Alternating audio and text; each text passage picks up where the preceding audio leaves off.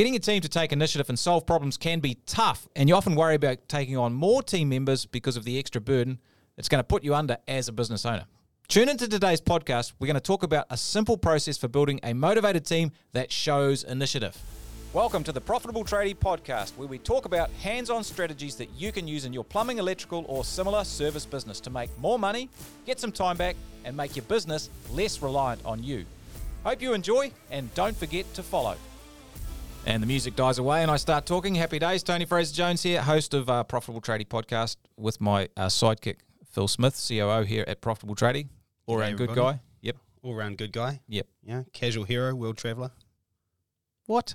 I actually stole that off a guy I know on Facebook. He's an ex-Marine, or like Green Beret. He's it was like a total badass. You guys are obviously close. Yeah, well, yeah. Anyway, he travels all around the world, does cool shit. He's a good guy to follow, but he calls himself casual hero, world traveller. Nice. Yeah, interesting dude. Mate, swam across the English Channel. Did he? Recently. Also ran like 10 marathons in 10 days across part of Africa. Like it was outrageous. I'll start following him when he gets serious. Yeah. Anyway, what are we talking about today, bud? Well, today we're talking about the key to growing a successful team and how that's giving your people on the tools what they need to actually shine. So, in this case, a lot of the time it's going to feel like it's going to take your input, but you actually can't scale a team or your business for that matter past the point where you're basically wiping their butts for them, which we'll reference later. Yeah, there is only a certain number of butts you can wipe. That's right, yeah. And I mean, you've got your own ones, that's one. Yep. You can't stack up too many more after that. So now there's lots you can do to help your team do a better job with their day-to-day tasks. Like you can train them on their skill gaps, you can put systems in place that they can follow rather than needing to think for themselves. But basically, all of that can end up going to waste if you can't drive this one key piece of the puzzle, which is initiative and problem solving. So taking ownership of things. Yeah, that's right. So today we're basically going to cover a system to drive those key skills and empower your team so that then you can continue to grow without having to worry about the burden of the extra management. Yeah, because nothing worse than lots of phone calls. Oh, how do I do this? Yeah. That old chestnut. Oh, sorry, boss. How do I do this? Not good. All the time. Not good. Waste of time. Drive you insane. We tell stories here, and I am the master storyteller. Right, whatever. Yep. But I know you're like amping to tell a story. So go, man. Tell us a story. Yeah. I got a story on this one. It's actually one I've told before. And look, team, we know if you're listening and you're a dad, you'll know that Phil is definitely a dad because when you start telling the same stories over and over again, that means you're qualified as a dad. Yeah, and everyone rolls their eyes and pretends like they're excited.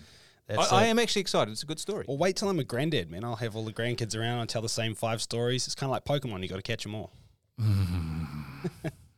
All right. Anyway, so the story I was going to tell that I think is pretty apt for this situation is actually about my son George. So if you've been listening before, you may have heard this, but basically, he's a fine young man too. Fine young man, and it's actually about when we had to teach him how to wipe his own butt. So if you are a parent, you've probably done this as well, and if you haven't, then good luck. It's coming up. Yeah. But in this case, it was basically about the whole process of teaching him, and what we found is that at the start, he'd do the old, go in, do his business, and he'd come out and he'd have had 1 or 2 wipes, and he'd always come out and ask us to check, which basically meant I've had 1 or 2 wipes and I want you to finish it for me. And what we found is that just carried on, tried, teaching him better and showing him some different stuff and blah, blah, blah. But he always... So you've got techniques for this stuff. Oh, I've got techniques, mate. Depending on... I have techniques. You just watch yourself, Good. mate. But in this case, basically he'd always come out to check. And what we actually ended up doing was eventually we said to him, mate, look, we're not going to check anymore. You know how to do this. We've shown you plenty of times. So what's going to happen is we'll just leave you to it. And when you think you're done, you pull your pants up and you walk out. And then so, obviously he tests you, comes out and he says, hey, Dad, I think I'm done. Can you check? And I said, nah. And just carried on with what I was doing. And he goes, well, what if I'm not finished? And I go, well, then you better keep wiping. And he goes, but what if I don't know I'm finished and I pull my pants up and I get poo in my undies? And I said, then you get poo in your undies. And he goes, oh. And I'm like, do you think you're finished? He's like, oh, I might keep wiping. And so I did that a couple of times, literally 1 or 2 times. And then he's nailed it now. And really, I think this is very, very similar to how your staff act when they're calling you for help. A lot of the time, they're not actually needing your help; they're just wanting it. basically what I feel like here is it's actually a bit of a transference of responsibility more than 100%. anything else. You know, it's not that they don't know what to do. It's not that they don't know how to do it. It's that they want to check with you so that if they miss anything, it's your fault, not theirs. So it absolves them of that responsibility. And I think, you know, you're probably, if you're having a similar situation, getting heaps of phone calls from your staff or finding you need to go and check for them or wipe their butt, that you're probably losing a lot of precious time, efficiency, and headspace by doing that. And so you might actually just need to begin taking responsibility and initiative, well, they need to, just like George. You know, and hey, look, sometimes they might get poo in their undies metaphorically, but that's actually part of the learning process. So they need to start taking that responsibility, and you need to stop being there as the backstop. That's the only way they'll do it. And there's a concept here that I think is kind of useful. It's called learned helplessness. That's the one. So people kind of they just learn to be helpless, and we as the business owner can actually aid and abet that helplessness by creating a situation where we let them be helpless, and we do basically metaphorically keep wiping bums and answering questions, which that's it.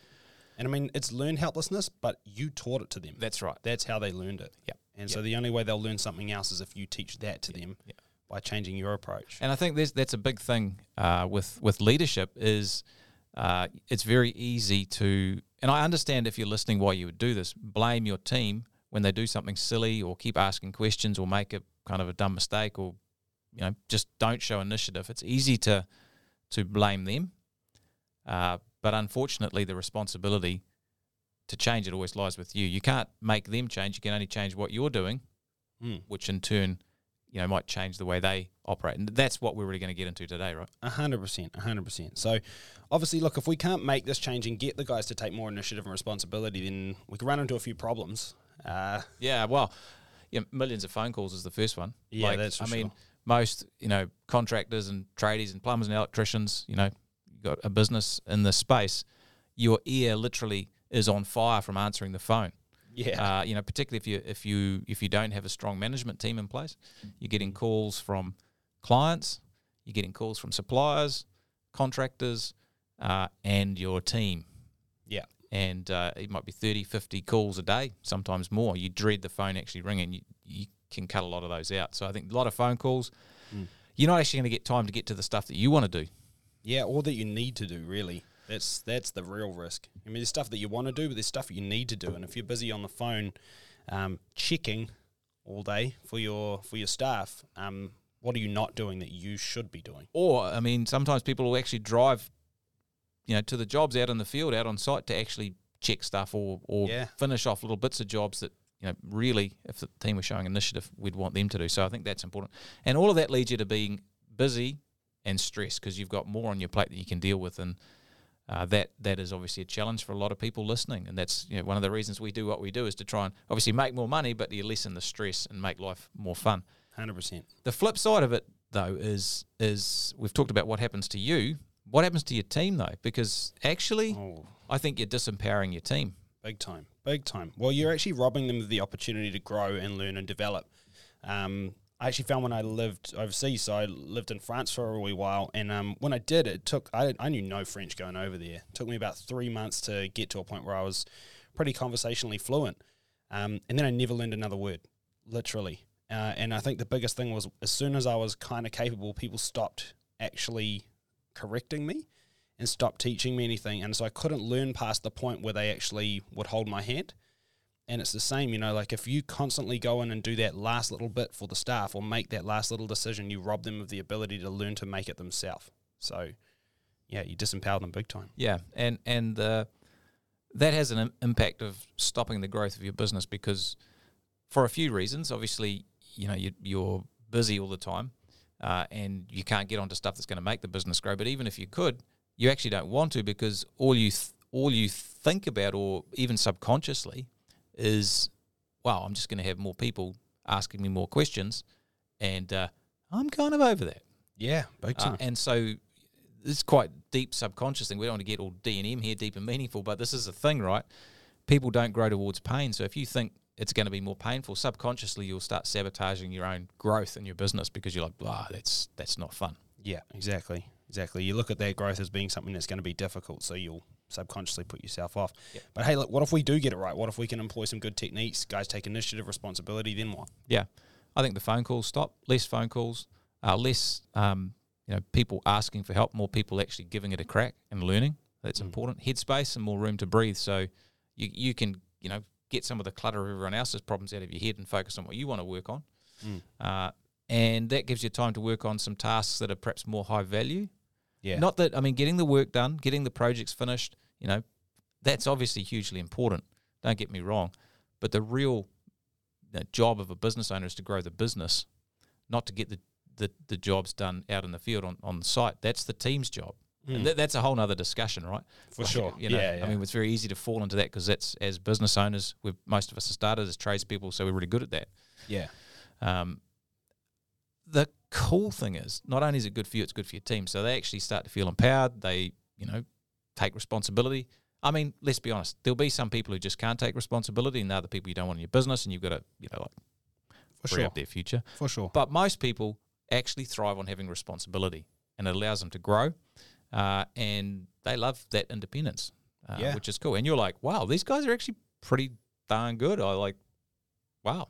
Yeah. And that's an experience people get when they start to have people take initiative. That's right. Skill level goes up, and you can grow your business because you're starting to create some capacity. People can do stuff on their own, which is the whole point of being a business and having a team. Yeah, well, you start looking at each addition to your team as something that's going to help you and make things better, rather than each addition of your team as another bum to wipe. And actually, that just feels painful. So, yeah, it really gets you excited about the growth. Well, and this is a huge thing. And what we notice, when we talk to people who maybe inquire about getting some help in one of our coaching programs, is often they say, hey, look, I don't want to grow my business. Yeah. I just want to make it easier to run. Yeah. And that's actually, well, it is true. They don't want to do that, but they don't want to do that because all they see is it being painful. Yeah, yeah. A lot of the time, as you grow, it actually can become easier to run because it's bigger. You get more infrastructure, you get more help, you make more money, which actually makes things easier. Yeah. So yeah, I understand not everyone wants to build a huge empire, but at the same time, if you're scared of taking on anybody, you might tell yourself it's because you don't really want to grow, but really it's I don't want the headache of a bigger team. Yeah. So yeah, you can flip that on its head. Yeah, and you might have seen someone down the road who's grown and blown up. Yeah. That's not because growth is the problem. It's because the way it was managed and the way they led it, that was the problem. Yeah, exactly. So how do we do it, mate? Solutions. Let's talk solutions. Let's do it. Have a cup of my delicious green tea first, mate. I know how much you like it. Always drinking your bloody tea. Well, solutions, yeah. Let's talk about the 1-3-1 technique. Yeah. The 1-3-1 technique is a cool technique that you can use to push the responsibility for problem solving back to your team. And this is not something that we've invented. It comes from the 1 Minute Manager. Yep. Ken Blanchard is well-known author. Writes some really simple books. They took like an hour to read. They're not big. But the 1-3-1 technique is really simple. Your team, rather than asking you what they should do, they need to come to you with one problem. So they need to be able to describe the problem. They need to come with 3 suggestions and 1 recommendation. That's it. So 1 problem, 3 suggestions, and 1 recommendation. Yeah, that's it. So it's really, really important that they get this. And obviously the recommendation comes as one of their suggestions, just to make that super clear. As they've got their 1 problem, their 3 suggestions, and one of those is the one they recommend. And if you can get them into this mindset where they approach, talking to you with problems, they approach it this way, it means they've already done all the pre-thinking. And the other thing is, they're pretty confident, because a lot of the time when you get questions from your staff, they kind of know what they want to do. It's more of a permission call than anything else. And so this helps them realize that that's what they're doing, which is actually quite important, because that's what they're doing, but they might genuinely think they need your help here. So when they have to come to it this way, it helps them to realize as well what's really going on. That's killer. So 1 problem, 3 suggestions, and 1 recommendation. Now, how do they get to the suggestions? Well, that's a good question. There could be a number of ways. They'll probably have a couple of approaches to a problem that they can take.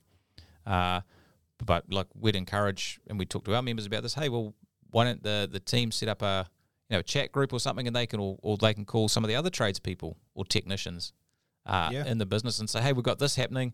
I'm thinking about this or that. Is there anything else you think we could do here? So they leverage off the experience of the rest of the team. Before coming up with suggestions, so that you're not in the loop. Yeah. And one thing you might find is that when you first start doing this, you ask for their suggestions, their recommendation. They might say, "Oh, I genuinely don't know. I don't know. And you just say, "Well, hey, what do you think? What do you think?" And they'll be like, "Well, I don't know." You say, "Well, hey, look, just top of your head, what do you think?" "Oh, well, I could do X, Y, Z," and often it's actually right. The big thing is that they might just really try to push that helplessness that they've learned, just try to really project that out. So you might have to dig a little bit to get them to do this. So but what do you think is a really easy line that you can use, just to make sure that they actually do follow this process. And if you can get them to do this, it really allows you to make what we call the 6-inch putt. So what that's all about is, if you actually do have to have any input, what you want it to be is the metaphorical 6-inch putt. So if you think about golf, any problem is the entire hole, and you don't want to be teeing off. You don't want to be playing approach shots, hitting out of the sand. That's definitely not what you want to be doing. No, we don't. You don't want to be doing any of that. For you, if I'm going to be involved, it's to make that 6-inch putt at the end. The team needs to do the legwork up until there. So in this case with the 131, they come with a problem, 3 suggestions, and a recommendation, and your 6-inch putt is, good idea. Yeah, do it. Yeah. Yep. Yeah. And so this is a really simple concept. And another way of looking at this is something else that Ken Blanchard's talked about is not my monkey. Yeah. So what the heck does not my monkey mean? Well, it's like when you have a problem and it's your problem, you're the one with the monkey on your back. That's right. And what happens is the business owner or senior person in the business is most of your team have got into the habit of giving you all their monkeys, all their decisions, all the responsibility for the decisions. And so what happens is you end up carrying around a whole darn zoo of monkeys on your back, which is why you're so darn tired and stressed out. Yeah. And so this is an important way to actually hand the monkey back to the people that it belongs to. Yeah, that's right. And I mean, you might even have experienced this. You're lying there late at night and you've got all these things on your mind, just weighing you down, like, I wonder if I made the right call here. How do we do this job? What ended up happening with this job or that customer or whatever. But, a lot of that stuff is actually because you're holding the monkeys for everyone else. It's because you haven't actually delegated the decision-making to your staff. And so the responsibility of every single thing that happened in the business comes down to a call you made. And therefore, it can stress you out, man. It can really just weigh on you. Yep. So, and there is only so many monkeys anyone can carry around. That's it. And that's what stops the growth of the business and your enjoyment of having it as well, which is a big part of it. Yeah. So I think something that we've talked about is it's sometimes there is a knowledge gap. Yeah. Yeah. And sometimes they may not know something. Yeah. But a lot of the time they will or they need to learn. So our job as the leader is to figure out what's the difference between a responsibility shift and a true knowledge gap. Yeah. And so our job is really only to help with true knowledge gaps. Or even better, if you've got other people in the team who can help with that knowledge gap, point them in that direction. They can help each other. Yeah, that's it. And I think in this case, like if you find you're getting similar knowledge gaps popping up across the team, well then, hey, that's a whole team training you might need to do. Or it might be individual. But I think recognizing that difference between them trying to shift responsibility, pass on the monkey, and a true knowledge gap is really the skill here. Because a lot of the time they'll act like it's a true knowledge gap, and that's why, like I was saying, you got to prompt, you've got to really drag it out of them, because they might actually genuinely think they don't know. But like if you just ask them, well, hey, look, what do you think? Like just top of your head, let's just try to figure this out. What are some things that you might be able to do? I don't care how silly it sounds. Let's just spitball some ideas. What you're actually doing when you do this, you're teaching them to problem solve. You're teaching them to try to think, laterally about how they could do something, rather than just every time they hit a roadblock, they ask someone. It's important that they start thinking a little bit, and that's what you're prompting when you're prompting these things. And if they really do hit a wall, then you have a training point for them, and you can fill that knowledge gap. Yeah, and this is also awkward. And if you're listening, you're probably thinking, well, what happens if they muck it up and it's like a big mess, and I've got issues and it costs me money and stuff. Well, what happens if you keep picking up the tab for them the whole time? Yeah. That's the other side of the story. Yeah. What's the long-term cost? Because it feels like a short-term cost, but there's a long-term cost if you just make them helpless. Yeah, that's right. Fundamentally, it's what we do as the leader that builds the culture that'll drive initiative. Yeah. And there's a flip side to that as well, because if you think about it, like, some people, you might be listening to this right now and thinking, geez, if I do all of that process, like, it's actually taking me a lot longer to do all of that than it would be if I just answered their question. I could just answer their question in 30 seconds, but instead I'm going to sit here and have a 10-minute conversation dragging answers out of them. And I'm like, yep, it might take a little bit longer at the start while they get used to this process. But what happens is they start getting so used to the 1-3-1, and they start getting so used to the fact that their recommendation's usually right, and that you basically, all you do is that 6-inch putt where you go, yeah, do it. That they go, actually, you know what, I can solve this problem. So what happens, it takes a little bit longer at the start when they get used to it, but then you just stop getting phone calls, unless they really are genuinely having a knowledge gap stuck moment. And then when they turn up, they are so used to the 1-3-1 that they actually turn up with the 1-3-1. The whole conversation takes no time, because they're like, mate, I just want to give you my 1-3-1 right now. It's blah, blah, blah, blah, blah. And then you can be like, yep, cool, do it.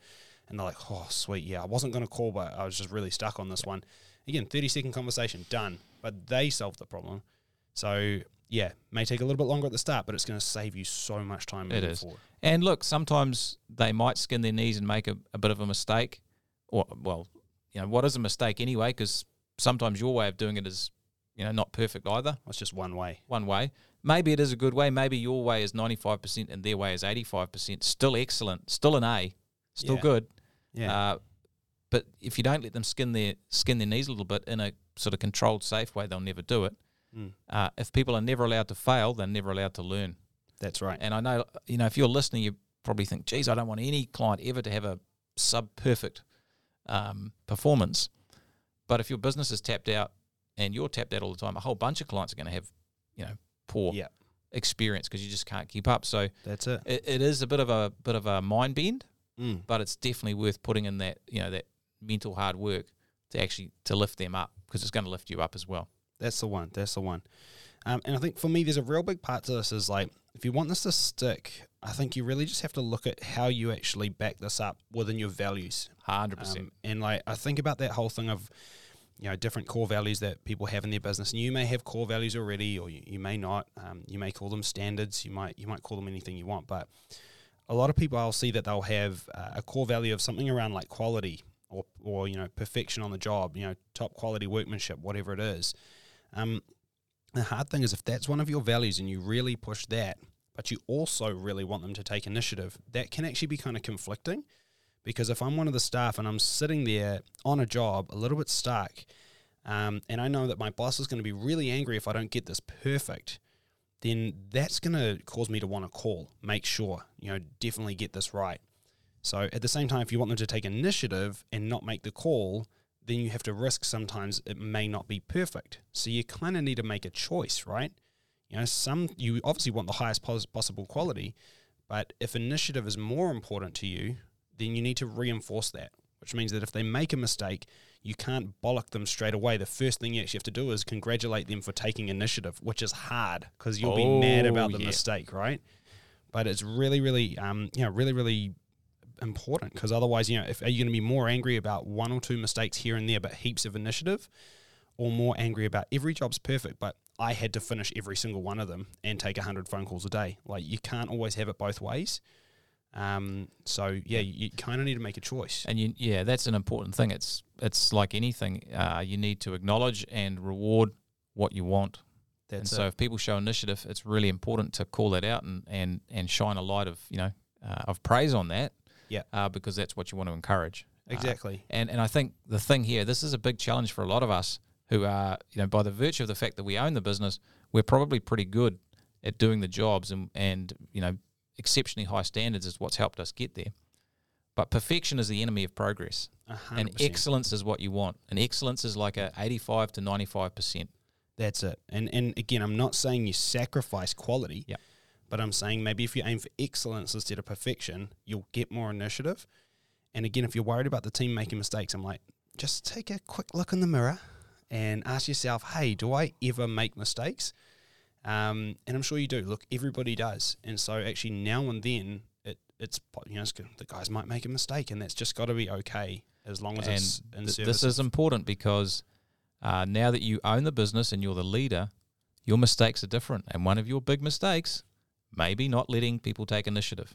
That's right. So and again, like, you might make mistakes with this, where you come down hard on someone for their mistake. That's okay. Yeah, and like, don't get me wrong, man. If somebody has a huge problem, you might jump in from time to time, but I think the big thing is that more you can value initiative over perfection, you'll still get excellence. You'll just also get your sanity back. 100%. Love that.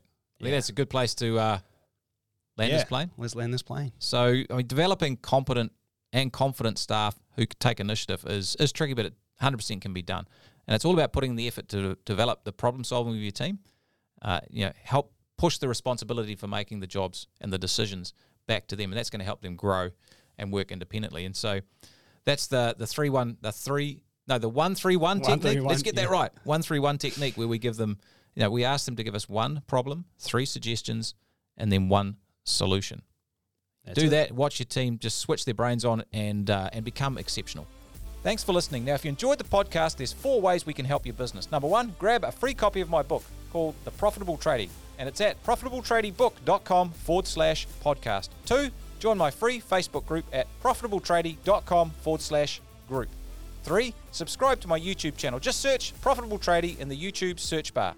Or 4, book a free 15-minute phone call to find out about our coaching programs at profitabletradie.com/podcast call. Or if you can't remember any of that, just check out the session notes.